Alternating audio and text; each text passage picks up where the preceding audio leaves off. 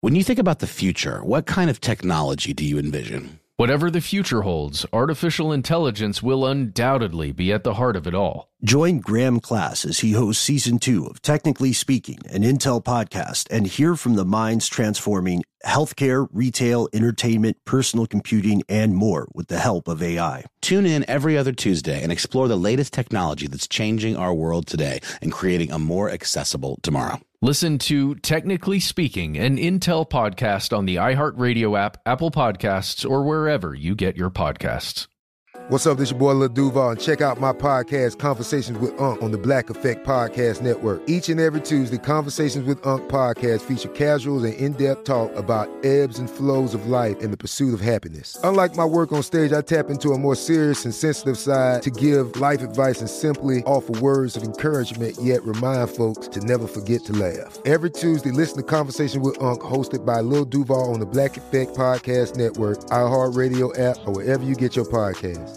Presented by AT&T. Connecting changes everything. I bet you're smart. Yeah, and you like to hold your own in the group chat.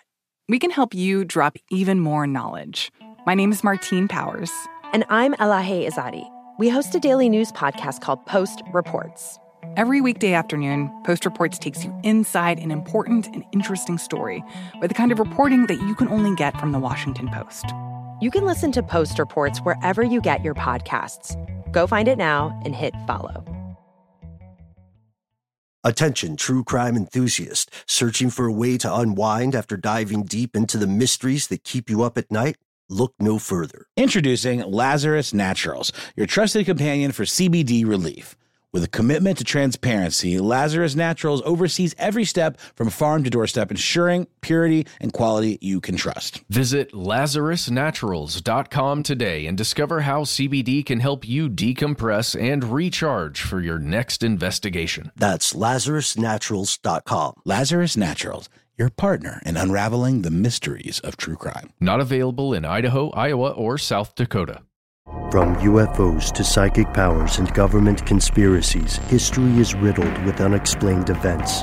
You can turn back now or learn the stuff they don't want you to know. A production of iHeartRadio's How Stuff Works.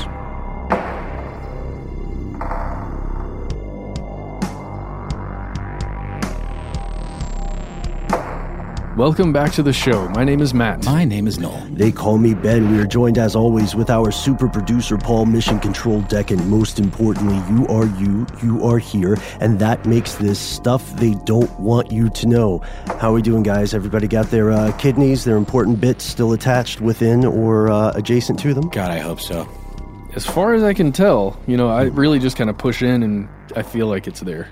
Did you all ever have your appendix taken out or your tonsils removed? I have never had any form of invasive surgery at all, and it frankly terrifies me. Same, actually. No wisdom teeth? No.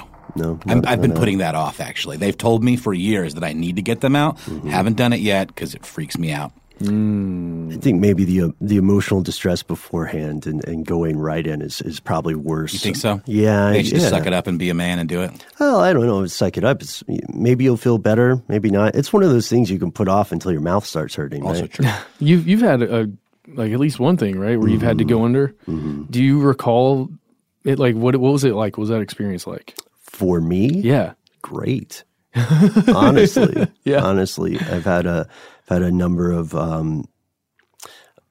operations that were not related to one another, and in each case, things went swimmingly. And you lose time, you go under, you wake up, and you're fine, or you feel fine. You're probably still really high. Yeah. So I remember when I had my wisdom teeth taken out. I cannot remember which year this was, but it was definitely in the U.S. after the country was formed, and I thought I was fine, and I didn't understand why you're not allowed to operate heavy machinery, or drive a car, or fly a helicopter, whatever your method of transportation is. And so I thought it was fine until I walked out of the dentist office and then stumbled and sat on the steps and thought, I am going to be here for a while. Don't they require you to get a ride, though? You just they do. You didn't go for that? No, I lied about it. Oh, nice. You would. Well, but it is a moment of being conscious, then you're not aware of anything, and then you come back all of a sudden? Well, there's a fade, I think. Okay. You know, the feeling of falling asleep, but it's a precipitous drop off. Yeah. So it feels like maybe you're about to doze, and then you wake up. Wow. Usually. Now, interestingly enough, there are some genetic markers that show anesthesia affects people in markedly different ways. For example, people who have the redhead gene, you and I, for example, Matt, we have the potential to require more anesthesia than the average person. Okay. But I don't know what the correlation is there. Do you have to be full redhead, or do you have to be what South Park would call a day walker? Yeah. If you guys remember that. I do. So I'm very glad to hear that you guys have not had terrible surgical experiences. And luckily, in this country, at least in the United States, for those who can afford to pay the tab, the surgery, or the surgical environment rather, is not as fatal as it once was. And it used to be an absolute abattoir. But we want to hear your weirdest surgery experiences. Why don't we start that way? You can pause the podcast at any point and call us directly. We are 1-833-STDWYTK. Leave a message. You get 3 minutes. If you can't fit it in that amount of time, just call back. And as always, let us know if you do not want this to be on air. If this is just for us in Mission Control, that's fine. Just be very clear about that. So we are talking about surgery today. We are talking about one of the most controversial types of surgery, which is the replacement or transplant of organs, the organ trade. The organ trail, I think, is the worst joke we made in a previous episode about this. Here's the problem. Until we as a species learn how to reliably grow new organs from scratch, millions of people across the planet are dying and are going to die as they wait for viable replacement organs and donors. At least that is according to the official story. In today's show, we're exploring a dark corner of an already very murky trade, the semi-legal or completely illegal industry known to some as the red market.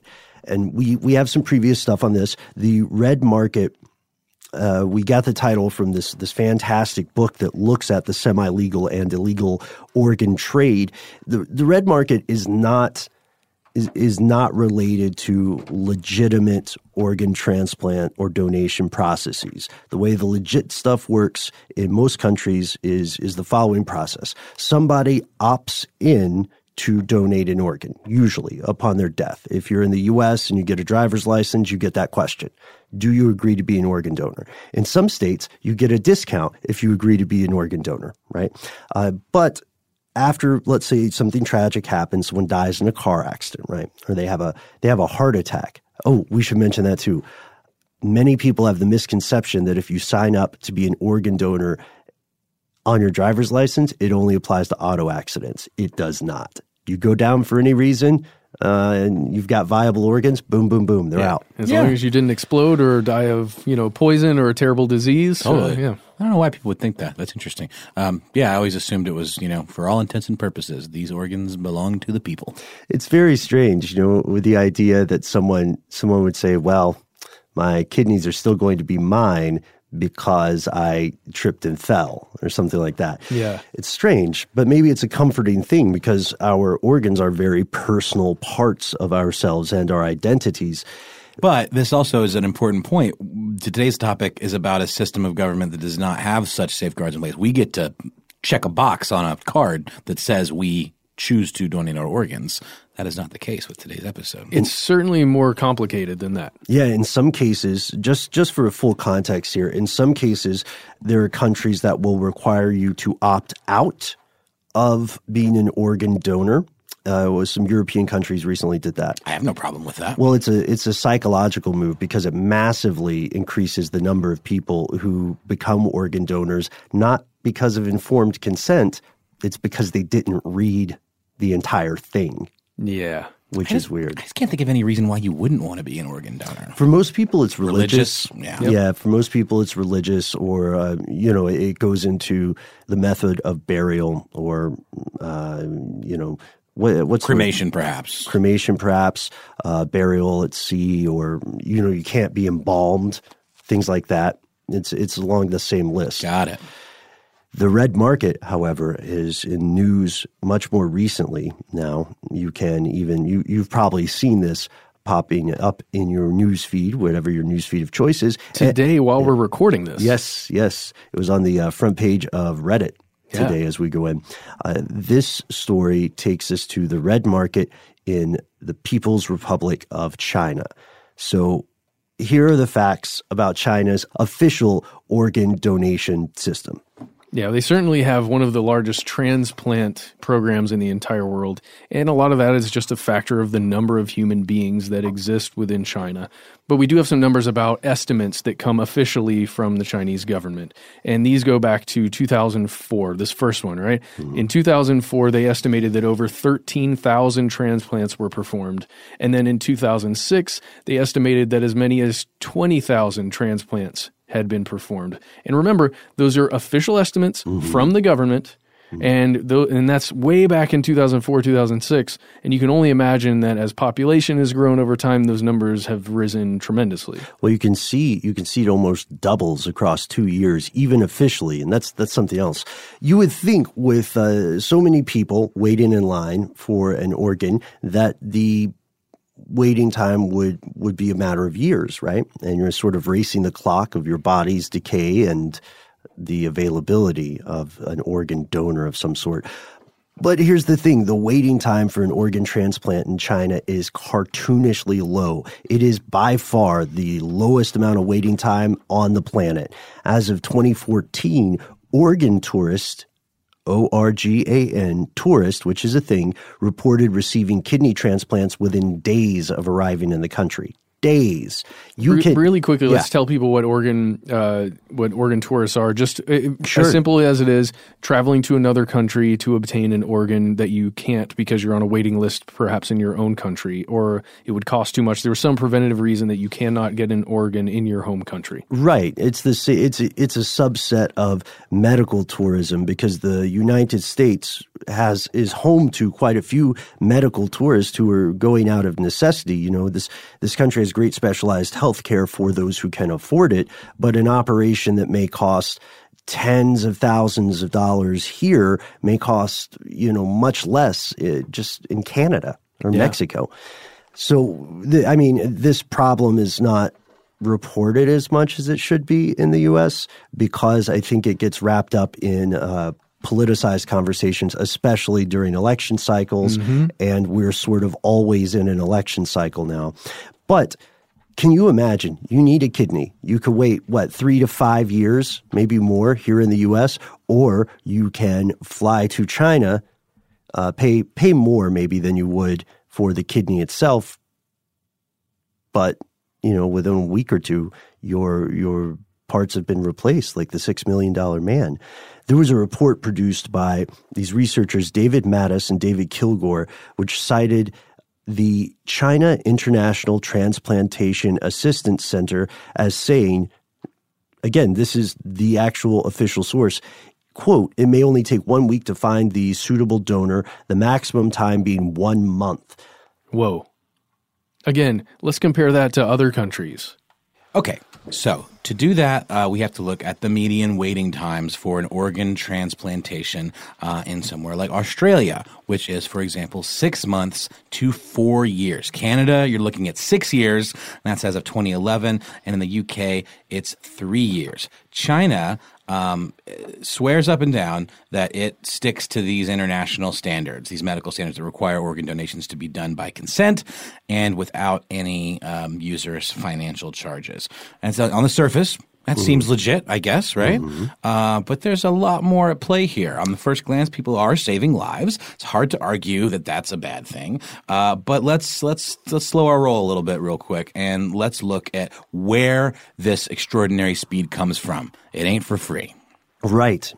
And I love that you're pointing out the idea of informed consent and not having financial charges. Longtime listeners will remember we looked at the just repugnant practice of some some unethical organ procurers in the Indian subcontinent, where they'll pay somebody the equivalent of a couple $100 to take their kidney, and then they'll jack up the price to thousands and thousands. You can see entire villages of people who all have the same identical scar on their left or right side. So if you find someone who is in dire financial straits and you offer them a little bit of cash, it's not really informed consent. And as you said, there is a price to this extraordinary speed. First, as you pointed out, Matt, the official numbers from the government do not match with the estimates from international organizations. A study in the journal Clinical Transplantation said that only 4% of organ transplant experts believed procurement processes in China were ethically sound. So they asked, do you think the government is telling you the truth about this? Do you think they're on the up and up? And 4% of people said, yeah, sure, I don't know. I wonder if this is just my... If it was Bernays style. It's like weird skeptical, anti-skeptical thing where it's like, I wonder how many of those people are just like, well, I there's no way for me to tell, so I can't say yes. Well, I mean, it goes back to that old expression about, products, for example. You can have something fast, you can have something cheap, you can have something good. You can have two of them at the same time, but you definitely can't have all three of them at the same time. And this Chinese system seems to purport that you get all three. And that is when you're being sold a bill of goods, typically, right? I always wonder where that statement comes from. I was thinking about that earlier. I haven't looked it up yet, but when someone sold a bill of goods, what does that mean? This has come up before, and I feel like we found out the answer. But now, I think what it had to do with, like, a bill of goods is like a shipping list of like stuff that would be in the hull of a ship. And I think sometimes if you're sold a bill of goods, it implies that you're being sold the promise of something, but not the thing itself. There we go. Well put. Okay, that makes sense. So there's another factor here. The World Health Organization, or WHO, which is, again, the coolest initialism out there, has figures suggesting that around 10% of transplants in this country occurred via transplant tourism, at least in 2005. And China was the leading destination for patients out of all the other countries in the world.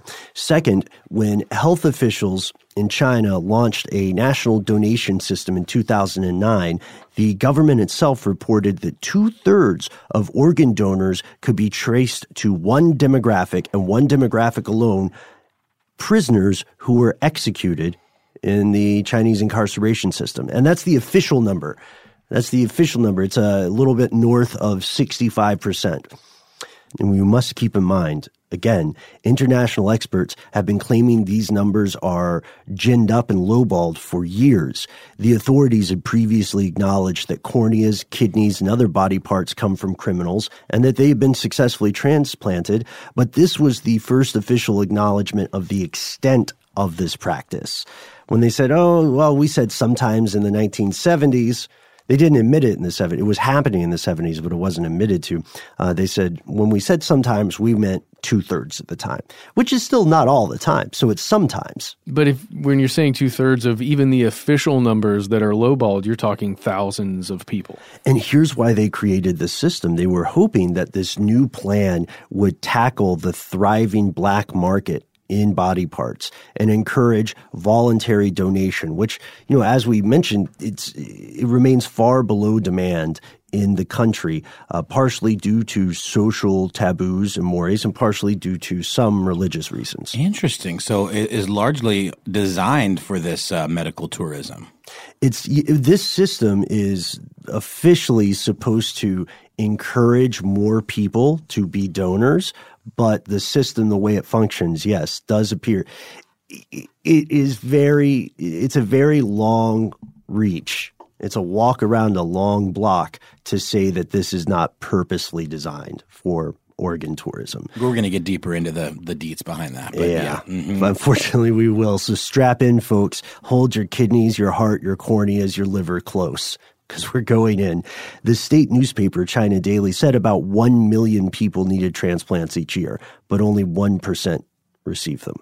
And at the time, the Vice Minister for Health in China, Huang Jifu, said transplants, this is a quote, transplants should not be a privilege for the rich. And he said that there were these, whenever a condemned prisoner was going to be donating their organ, there was written consent that was required to be taken from them or acquired from them. And he added that they were definitely not a proper source for organ transplants.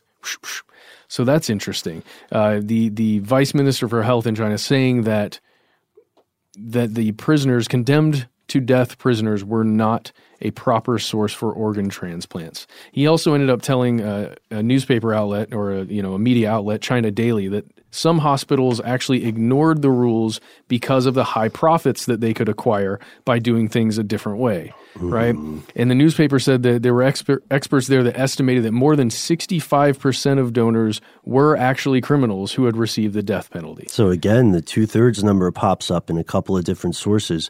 What's interesting is that years earlier, the government ruled that organs from executed prisoners would only be given to family members, and that living donors could only give body parts to relatives or to those with whom they shared a, quote, emotional connection.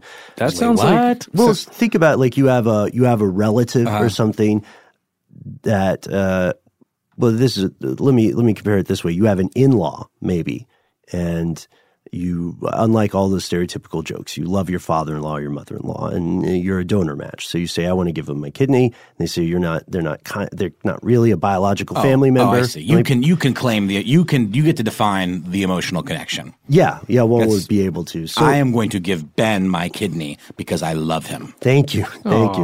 And that's true, Noel. You have a good heart. I don't know where you got it from. You can't have it though. I don't want it. No, I'm talking about the other one. Oh, yeah. gotcha. But how are those kidneys doing? Are they okay? I don't know, man. They're a little. I think I've gummed them up a little bit. Rode hard and put away wet. It's true. Emotional connection, it gives you some leeway. Some ownership over where you want your body parts to go. In theory, the percentage of transplants from living donors has risen from 15% in 2006 to 40% in 2009. And it seems to continue ticking up, which is a problem.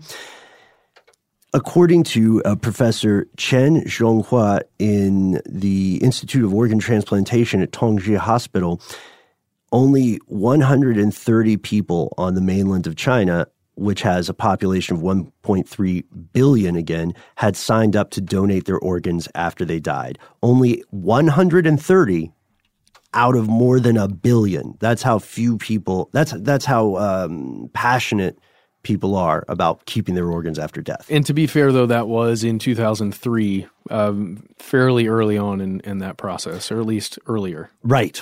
So the numbers today are kind of tricky. You can find sources that will... that's the thing. It's tough to find official sources that will say numbers that transparently. So we have to rely upon in-country experts or people with experience, which means that we're also possibly reading their agenda. There you go. Which goes. Aren't we always though? I don't know. Yeah, maybe you're right. So these stories of foreigners traveling to China just for organ transplants were rife. They were rumors for a long time. But when China Daily was reporting on this, they added a little bit more fuel to the fire, and they said that there was an entire industry of middlemen who specialized in faking documents to evade the law. And faking a document could be everything from your official purpose to China, if you want to hide that fact, to a fake consent form. When they say, okay, well, this person just signed this document, then they said it's fine. They said you're a loved one. They said you have an emotional connection. At the time, citizens could pay up to 200,000 yuan for a kidney. That was a little under 20,000 pounds, so excess of 24, 25K for a kidney in the U.S. at those prices, right? In U.S. dollars. And then we have a new development. You mentioned earlier, Matt, Huang Zhifu, the former minister. In February of 2017, he said, he was retired, he said that from January 1st, 2015, organ donation from voluntary civilian organ donors has become the only legitimate source of transplantation. And people interpreted this as a ban on the use of organs from executed prisoners. So no more. Yeah. He said it's the only legitimate source. Right. It's like the pursuit of happiness. Mm-hmm. Yeah. So the piece isn't he the guy that also said that it shouldn't be a privilege just for the rich? Yes, same guy. So here's the thing. I mean, you can say stuff like that all day long, and you can try to put safeguards in place. But when it comes to something so scarce, and anything that thrives on scarcity, it's always going to become a market like that favors the rich, because that's just how it is. That's how people work. That's how money works and these systems work. So it's one thing for him to say that, but how can you really, put an end to that human need of like, well, I have more money, therefore I deserve to get better treatment. I deserve to get like first in line or whatever. To live. Exactly. Yeah, I agree. Economy is the dominant religious paradigm of this age. And these are the effects that happen when, you have zealous people participating in a religion. If you think the economy is not a religion, I would love to hear your argument. Why? Tell me why they differ. There you go. I don't know. I'm not going to say it's a hill I'll die on, but we've asked this question before, and there aren't that many differences. And this is not a ding on religion. It's not a ding on an economy, but or the belief that things should be determined by these sorts of economic systems. But we're all playing this kind of nice game when we say that they're different. It's sort of like the old thing about how ridiculous it will look to future historians when we think about driving on the interstate. We were in these death machines that went in excess of 80 miles an hour. How did you not hit each other? How did you not kill each other? We did all the time. But they were lines. We had this honor system of painted lines. Mm-hmm. Oh, did the lines stop you? No. You kind of agreed that these other strangers piloting their own death machines would also adhere to the honor system of the lines. Jeez, Ben, when you put it like that, it makes me really scared to drive. Because nobody follows the honor system. I don't know if you guys have been driving around in Atlanta. Holy Lord. Yeah. And, that same idea applies to this. Nobody followed this honor system either, did they? Right. The money gets too good. The pieces come together. So with just this high-level look, we can already see some issues. The official government statements are not jibing with statements from NGOs and other international institutions. We can also see, as you pointed out, Noel, the huge economic incentive for cheating the system. And then there's another question, where exactly are all these organs coming from? Most importantly, what if the government of China never stopped getting organs from executed prisoners? Even more disturbingly, what if the government of China is no longer waiting for these prisoners to die? Oh, guess what? It's time for a sponsor break after that. You monsters. Finding the right news podcast can feel like dating. It seems promising until you start listening. When you hit play on Post Reports, you'll get fascinating conversations and sometimes a little fun, too. I'm Martine Powers. And I'm Elahe Azadi. Martine and I are the hosts of Post Reports. The show comes out every weekday from The Washington Post. You can follow and listen to Post Reports wherever you get your podcasts. It'll be a match, I promise. Snagajob is where America goes to hire with the deepest talent pool in hourly hiring. With access to over 6 million active hourly workers, Snagajob is the all-in-one solution for hiring high-quality employees who can cover all your needs, on demand, temp to hire, part-time or full-time. You name the position: warehouse worker, retail associate, grocery store clerk, fitness trainer, baker, stylist, bellhop, podcast producer. Yeah, Snagajob's got a worker for that. With their easy-to-use platform, you're able to seamlessly post and fill available positions quickly with a dedicated customer support team to provide all the help you need along the way. Kind of nice knowing you have a talent pool like that in your own backyard, right? Snagajob is the partner you need to keep your business running smoothly. Visit snagajob.com or text SNAG to 242424 to talk to an expert. Snagajob.com, where America goes to hire.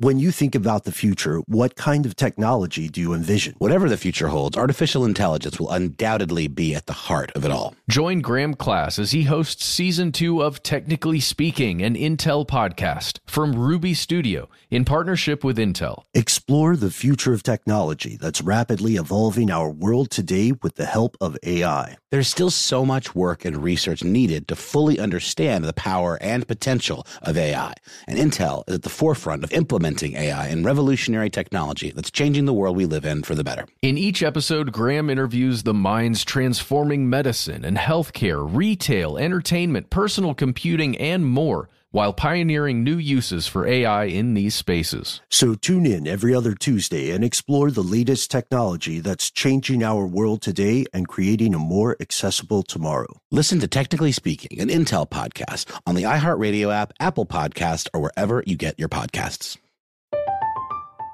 I'm Katya Adler, host of The Global Story. Over the last 25 years, I've covered conflicts in the Middle East, political and economic crises in Europe, drug cartels in Mexico. Now I'm covering the stories behind the news all over the world in conversation with those who break it. Join me Monday to Friday to find out what's happening, why, and what it all means. Follow The Global Story from the BBC wherever you listen to podcasts.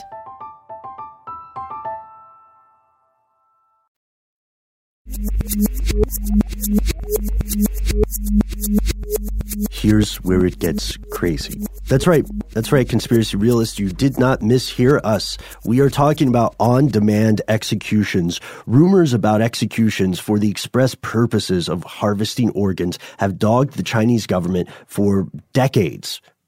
Decades and decades, back to, I think the earliest reports are in the 1970s, but they existed for a long time on the fringe of mainstream debate. This recently changed. An independent tribunal seated in London was assembled to investigate the truth, if any, about this countrywide conspiracy to execute people and harvest their organs. It's called the Independent Tribunal Enforced Organ Harvesting from Prisoners of Conscience in China, and it reached some ugly conclusions. We do have to say this is technically an NGO, a non-governmental organization. That's one of the main objections China has with it. So there was an interim judgment that was released in December of 2018 that stated that beyond a doubt, forced organ harvesting from prisoners has taken place, quote, on a substantial scale by state-supported or approved organizations and individuals. And then it further noted that the findings were indicative of essentially genocide,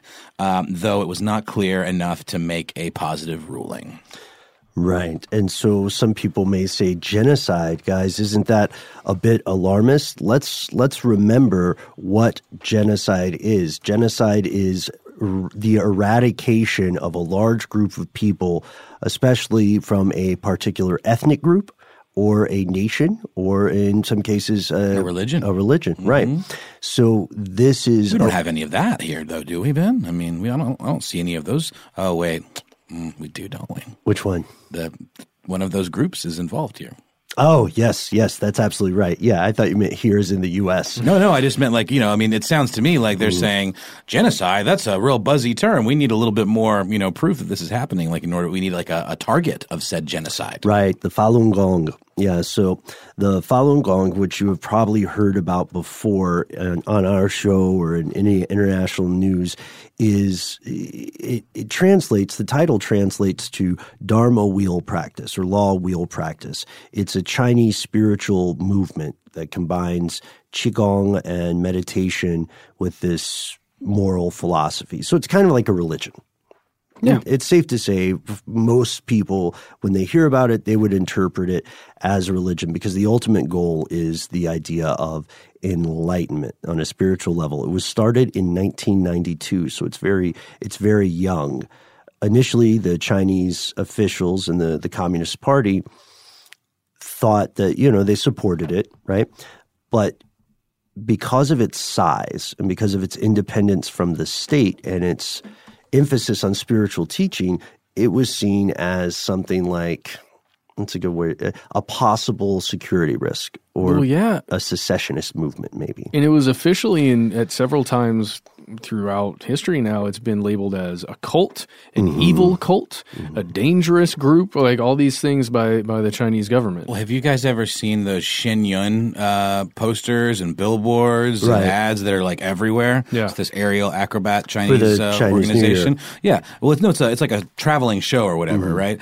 They practice Falun Gong. I mean, it's become a joke. Like that show is so prevalent. Any city you're in, you're going to see them on bulletin boards and, buses and everything. It's like a very popular show. But yes, they are practitioners of Falun Gong.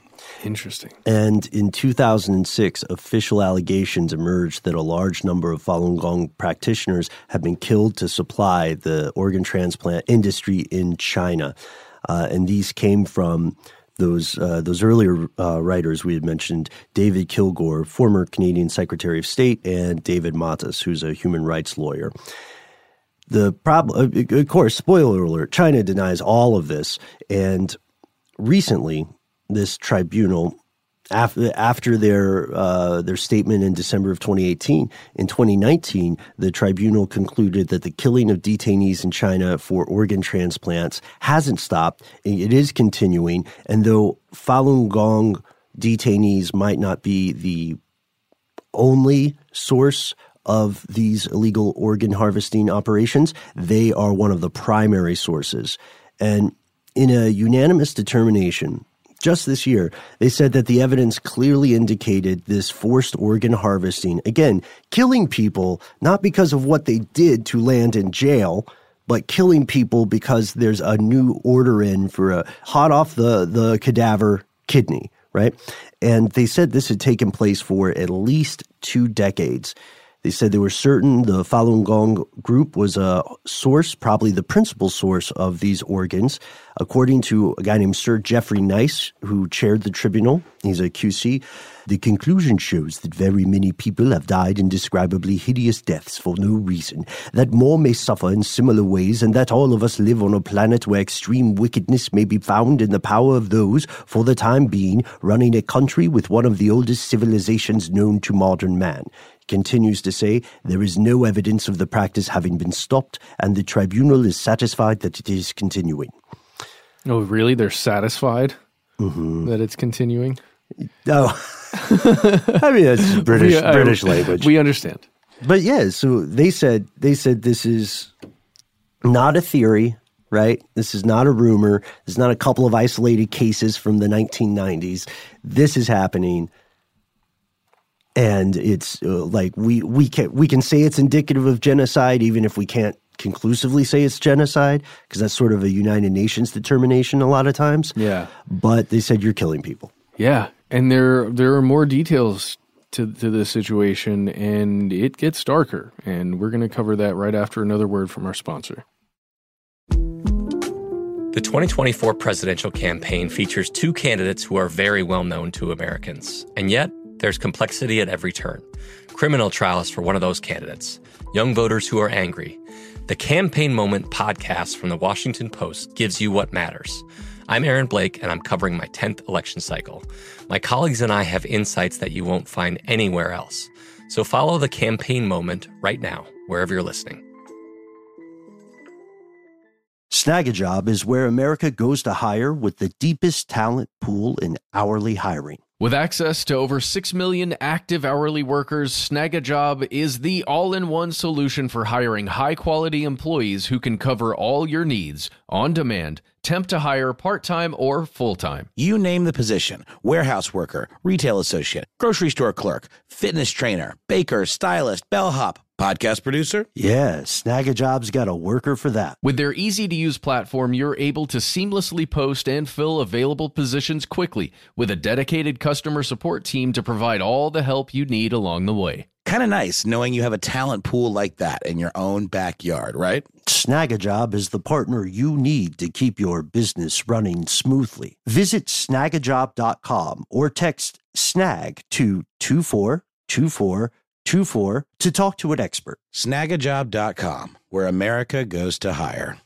When you think about the future, what kind of technology do you envision? Whatever the future holds, artificial intelligence will undoubtedly be at the heart of it all. Join Graham Class as he hosts Season 2 of Technically Speaking, an Intel podcast from Ruby Studio in partnership with Intel. Explore the future of technology that's rapidly evolving our world today with the help of AI. There's still so much work and research needed to fully understand the power and potential of AI, and Intel is at the forefront of implementing AI and revolutionary technology that's changing the world we live in for the better. In each episode, Graham interviews the minds transforming medicine and healthcare, retail, entertainment, personal computing, and more, while pioneering new uses for AI in these spaces. So tune in every other Tuesday and explore the latest technology that's changing our world today and creating a more accessible tomorrow. Listen to Technically Speaking, an Intel podcast on the iHeartRadio app, Apple Podcast, or wherever you get your podcasts.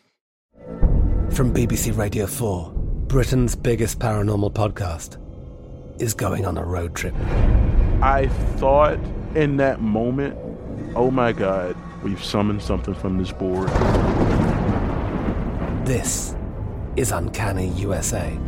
He says, somebody's in the house, and I screamed. Listen to Uncanny USA wherever you get your BBC podcasts, if you dare.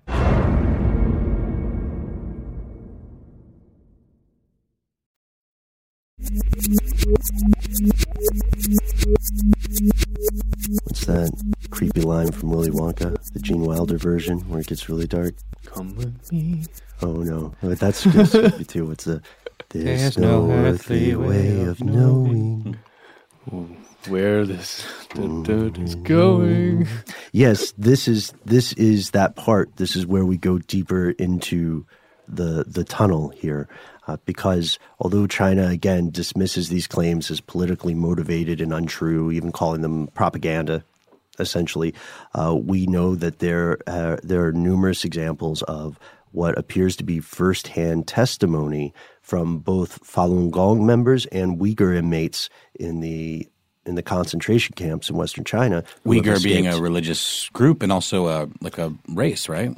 Yeah, they're a ethnic minority in China. Mm-hmm. The ethnic majority in China would be the Han. The Uyghur are Muslim and practicing Muslims. They've been in these so-called education or re-education camps. The people who are pro-Uyghur activists will say that the Han are forcibly assimilating them or trying to wipe out their culture by putting them in these camps and making them reject their long-held religious practices. And if you want to learn more about that, we have an entire episode on modern-day concentration camps. I believe it's called something similar to that. You can learn about that right now. And I stumbled upon an article on news.com.au, an Australian site, that went into some of the conditions in some of these camps. Mm-hmm. And I mentioned to Ben and Matt that I'd watched a couple of these videos, and Ben was surprised that some of the folks that gave their accounts were actually left alive, because that is pretty uncommon, right? Relatively so, yeah. And I'm not saying that this is completely without, questionability, but there are some perspectives of some folks that describe having blood forcibly drawn from their arms and earlobes, and the idea is that it was to check the viability of their organs. They were beaten, but then that one gentleman who seems like he was kind of railroaded, because he described them kind of like claiming to have found Falun Gong materials on his computer, but he did not purport to have been a member, and so it almost feels like this is like a thing they can use on people, to like say, oh, you're enemy of the state because we found these materials or whatever. I would always be suspicious if someone is caught because of something quote unquote found on their computer. Yeah, 100%. Very easy. So easy to plant. And stories like that, where then eventually after beatings, where the one gentleman overheard a guard saying, be careful not to damage his organs, but like really, really brutal beatings. And doctors not speaking to the individuals, they would draw blood from them without saying, with repeated questions as to what they're doing, why they're doing it, they wouldn't answer. It's like basically these forced labor camps where people are pulled out of line and kind of like taken to these medical facilities. And one person in particular that, had a very similar or, the same experience was a woman named Jennifer Zhang, who was a Falun Gong activist. She was imprisoned for only about a year in a labor camp for women only. And she has this quote that she gave to The Guardian. We're just going to read this. It says, "On the day we were transferred to the labor camp, we were taken to a medical facility where we underwent physical checkups. We were interrogated about what diseases we had, and I told them I had hepatitis. The second time, after about a month in the camp, everyone was handcuffed and put into a van and taken to a huge hospital. That was a far more thorough physical checkup. We were given x-rays. On the third occasion in the camp, they were drawing blood from us. We were all told to line up in the corridor, and the tests were given." So it really does paint a picture of when you're inside this labor camp as a prisoner, essentially, your health is very important to the people who are keeping you there. And that is, over all the episodes that we've done on, we just did one on prison healthcare. And while this isn't the same thing, we're in a different country, we're under different circumstances, but generally check that number of checkups and monitoring of health in a prison system, I would say, is not standard. No, not at all. No, and I mean, not unless something really dire happens and then you're admitted. That's usually, they don't just say, "Hey, how are you doing? Can we check up on you and make sure that you're feeling okay?" Yeah. No. So here's the tricky part too. According to this tribunal's estimates, as many as 90,000 transplant operations are being conducted a year out of this country, and that is a much, much higher figure than that given by official government sources in China. But all of this evidence, technically speaking, all of these eyewitness accounts, all of the testimony of former surgeons or soldiers, it still legally is circumstantial, and no one has – there's a good article about this in New Scientist. No one has been able to directly observe or prove that these transplant organs are still being sourced from prisoners, even if we have soldiers claiming that they've seen live organ harvesting. There's no tape of this. You know what I mean? There's no incontrovertible video proof. And now – the Chinese embassy has commented on these claims in a fairly categorical manner. As quoted in The Guardian, the embassy said, "The Chinese government will always follow the World Health Organization's guiding principles on human organ transplant and has strengthened its management on organ transplant in recent years. On March 21st, 2007, the Chinese State Council enacted the regulation on human organ transplant, providing that human organ donation must be done voluntarily and gratis, free of charge. We hope that the British people will not be misled by rumors," because there's this movement now in the United Kingdom to ban people from traveling to China for the purposes of medical tourism. That's how big the concern has become. Wow. Well, then so we already know that this is a big deal, right? And we don't really have, as you said, Ben, any kind of incontrovertible video evidence of this just occurring at a labor camp over and over, or even one time. If we did, then we could come right out and say that. But we do have testimony of at least one person that we found who is said to have taken part in taking organs out of a person who was still alive, who had just been shot by authorities of some sort. And he was a medical professional, right? That's correct. So let's go to July 2017. Let's go to Ireland, where the Senate was meeting. They were meeting with the Joint Committee on Foreign Affairs and Trade and Defense, and they were hearing evidence from experts about specifically the organ harvesting, or the alleged organ harvesting, that was going on in China. And there's a man named Dr. Enver Tohti, I believe that's correct. Mm-hmm. He was giving testimony about how he was, quote, led to perform organ harvesting on a civilian in China. And this was early on in his medical career. It was 1995. He said that there were two chief surgeons who told him to assemble a team. He's just being told this. Assemble a team for the largest possible surgery the following morning. So, again, it's early in his career. He's being told this by people who work for the government, essentially in the medical system.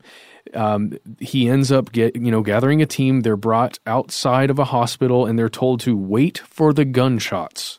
This is what he's giving testimony. You can watch a video of him giving this testimony. It's pretty crazy to listen to it because this is what he says then. After gunshots were heard, we rushed in. An armed officer directed us to the far right corner where I can see a civilian-clothed man lying on the ground with a single bullet wound to his right chest. My chief surgeons ordered and guided me to extract the liver and the 2 kidneys. The man was alive. He tried to resist my scalpel cut, but was too weak to avoid my action. There was bleeding. He was still alive. And this, yeah. And, in this article where you can find this, and during this committee hearing, as Dr. Todi is giving this, he's saying, every time I tell this story, it feels like a confession. And then he goes on to talk about how he felt like he was just in that moment and in his career, he felt like he was carrying out his duty for his country. And he was going to, quote, eliminate the enemy of the state. Right. His story is fascinating. So Dr. Enver Todi is 57 now. He's an Uber driver working in the UK, but he was formerly a surgeon, and he was working in Urumqi in 1995 in northwest China when his bosses asked him, quote, "Do you want to do something wild?" He was a young doctor at the time. He said yes, and they drove him to the Western Mountain execution grounds. He saw around 15 bodies on the mountainside, all of which had been shot in the head. So this may be a different thing. I think this is a whole, different. Because the one we just described, the guy was shot once in the right side of his chest, right? Mm-hmm. Avoiding the heart. Notice that. And when he was there, he was ordered to cut deep and work fast on a victim that he claimed had not been anesthetized and who had been shot in the chest. So it's the same guy. And this guy, he still took organs out of the people who had been shot in the head, but the guy who was shot in the chest, he knew he was still alive because he was struggling and there was still blood coming out of the cut, which meant the heart was still pumping. And he was ordered to remove the liver, both kidneys, sew the body back up, and, quote, remember that today nothing happened. So he still has PTSD from this and dedicates his life to campaigning for awareness of the practice. That's his statement. And that's where we are today with this. Make no mistake.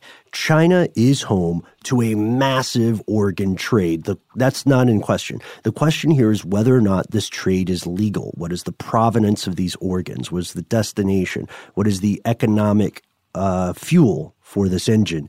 Regardless of which side you ask, you are going to find a conspiracy theory. On one side, you'll find the Chinese government and officials alleging a conspiracy on the part of other nations, attempting to discredit it, to attack it and vilify it on the international stage. And they'll point out, this is true, they'll point out that these are NGOs often, right? On the other side... Well, and we know NGOs sometimes have meddled before. Absolutely. As outside organizations. Yeah, absolutely.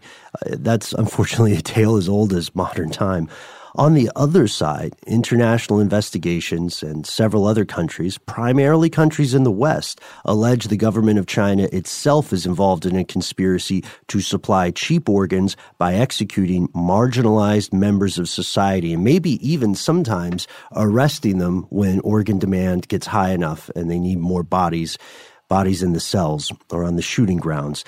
To be fair, though, no government is actually monolithic and no government is uniform. So it's entirely possible that corrupt factions in the government are supporting this illegal practice while other factions fight against it. You know what I mean? There might be a cabal of people in northwestern China who are making money on the side in an underground operation, like the people in charge of a prison, right, are making money by just letting the bodies disappear for a second after execution on their way to wherever their final resting place will be.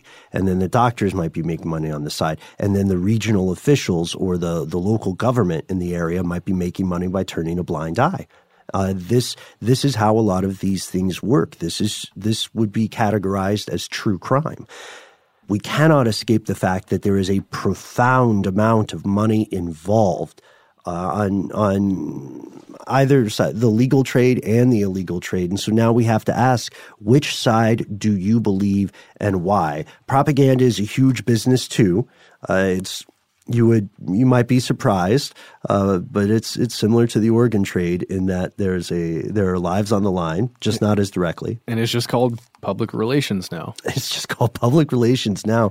So it is completely possible for some stories to be circulated, especially when there's a language barrier or state control of media, and for those stories to appear realistic, but then later turn out to be propaganda, like that Nurse Naraya story, right? Infamous, which is pretty much made up about the children being pulled out of incubators, or like the stories that Chosun Ilbo will run sometimes that are anti-DPRK. And let me be very clear, I am not defending that country. I'm just saying that propaganda exists. Yes. So do you think this is propaganda? Do you think this is a system of murder to sell organs? Or is it something in between? Is it a few bad actors? Or is it something that is just growing now and has been growing, something that will continue across the planet as resources continue to get scarce and humans continue to be less and less valued? I will tell you one thing. I can't say that I fully believe that this is happening. Just because, like you said, Ben, early on in this, the numbers are so opaque. We know so very little. That does lead my conspiratorial brain or that side of me to say, well, they're probably hiding something. But I have a hard time fully believing it. But what I can say is that it terrifies me that a lot of human beings these days are walking around giving all of their health information to some third-party app or something on their phone. Or we're all tracking our biometrics, or many of us are, even if we don't even realize it, in the same way that these prisoners are being checked up on all the time to make sure their blood is good, to make sure their organs are functioning correctly. In a similar way, we're kind of doing the same thing, but we're collecting it for some corporation out there that's going to have all of our information at some point when the people with the money need our organs. You know what I'm saying, guys? Jeez, Matt. That's why you have to party. Gather ye rosebuds while you may. Just drink as much as possible. Make sure that liver is not ready. Burn the village to save the village. You know what I mean? Understood. Wow. Sorry, I did not mean for that to be that dark. Okay.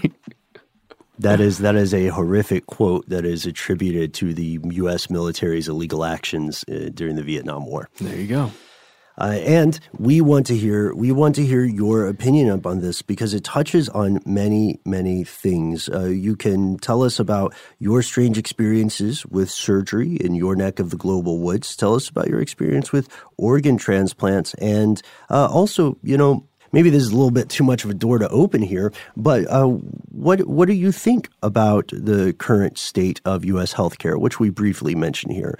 Do you feel the free market is best? Do you think that people should die of curable conditions and diseases due to financial concerns? I hope not. Well, I mean, I want to hear what people think. Hey, that's good. Yeah, no, you're right. You can tell us about all this and more.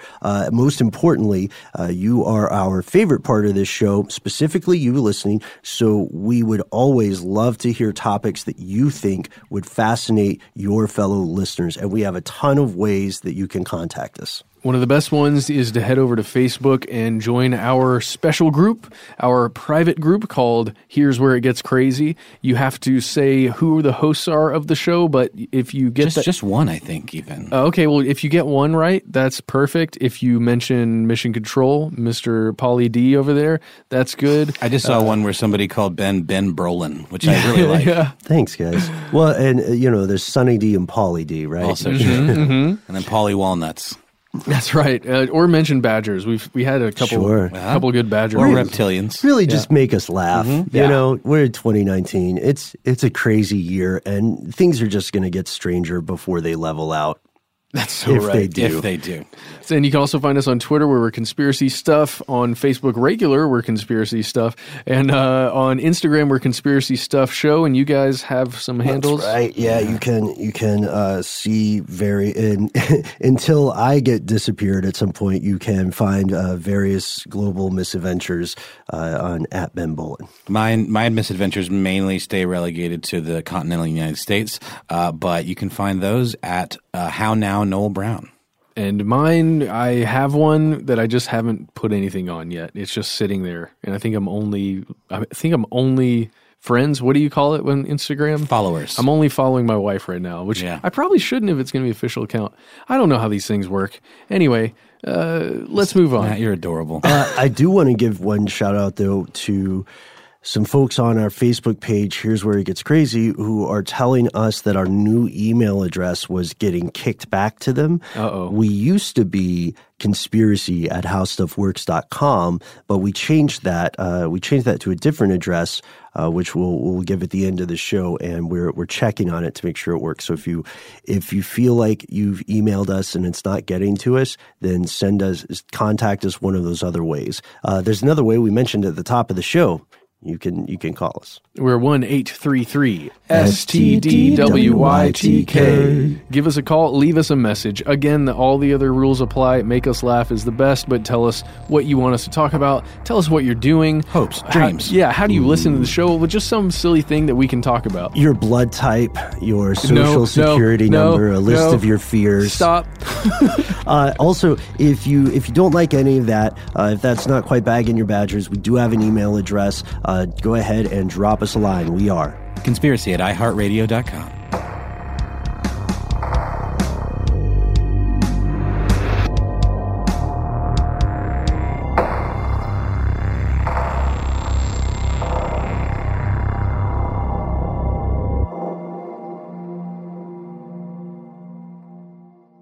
Stuff They Don't Want You to Know is a production of iHeartRadio's How Stuff Works. For more podcasts from iHeartRadio, visit the iHeartRadio app, Apple Podcasts, or wherever you listen to your favorite shows.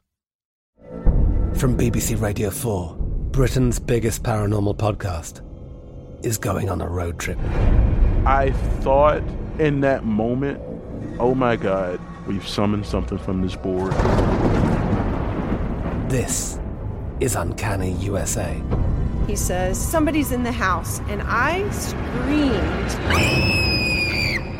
Listen to Uncanny USA wherever you get your BBC podcasts, if you dare.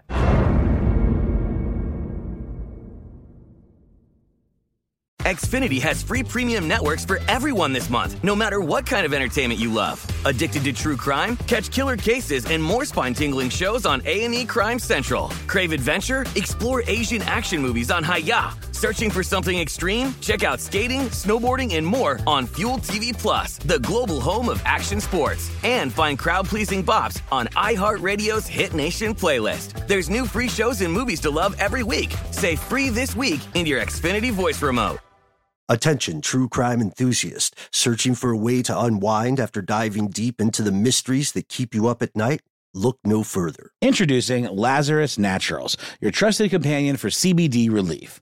With a commitment to transparency, Lazarus Naturals oversees every step from farm to doorstep, ensuring purity and quality you can trust. Visit LazarusNaturals.com today and discover how CBD can help you decompress and recharge for your next investigation. That's LazarusNaturals.com. Lazarus Naturals, your partner in unraveling the mysteries of true crime. Not available in Idaho, Iowa, or South Dakota.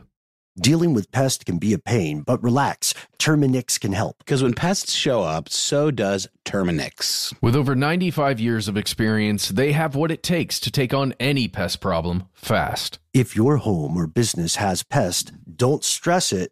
Terminix it. Visit Terminix.com to book your appointment online today. That's TERMINIX.com.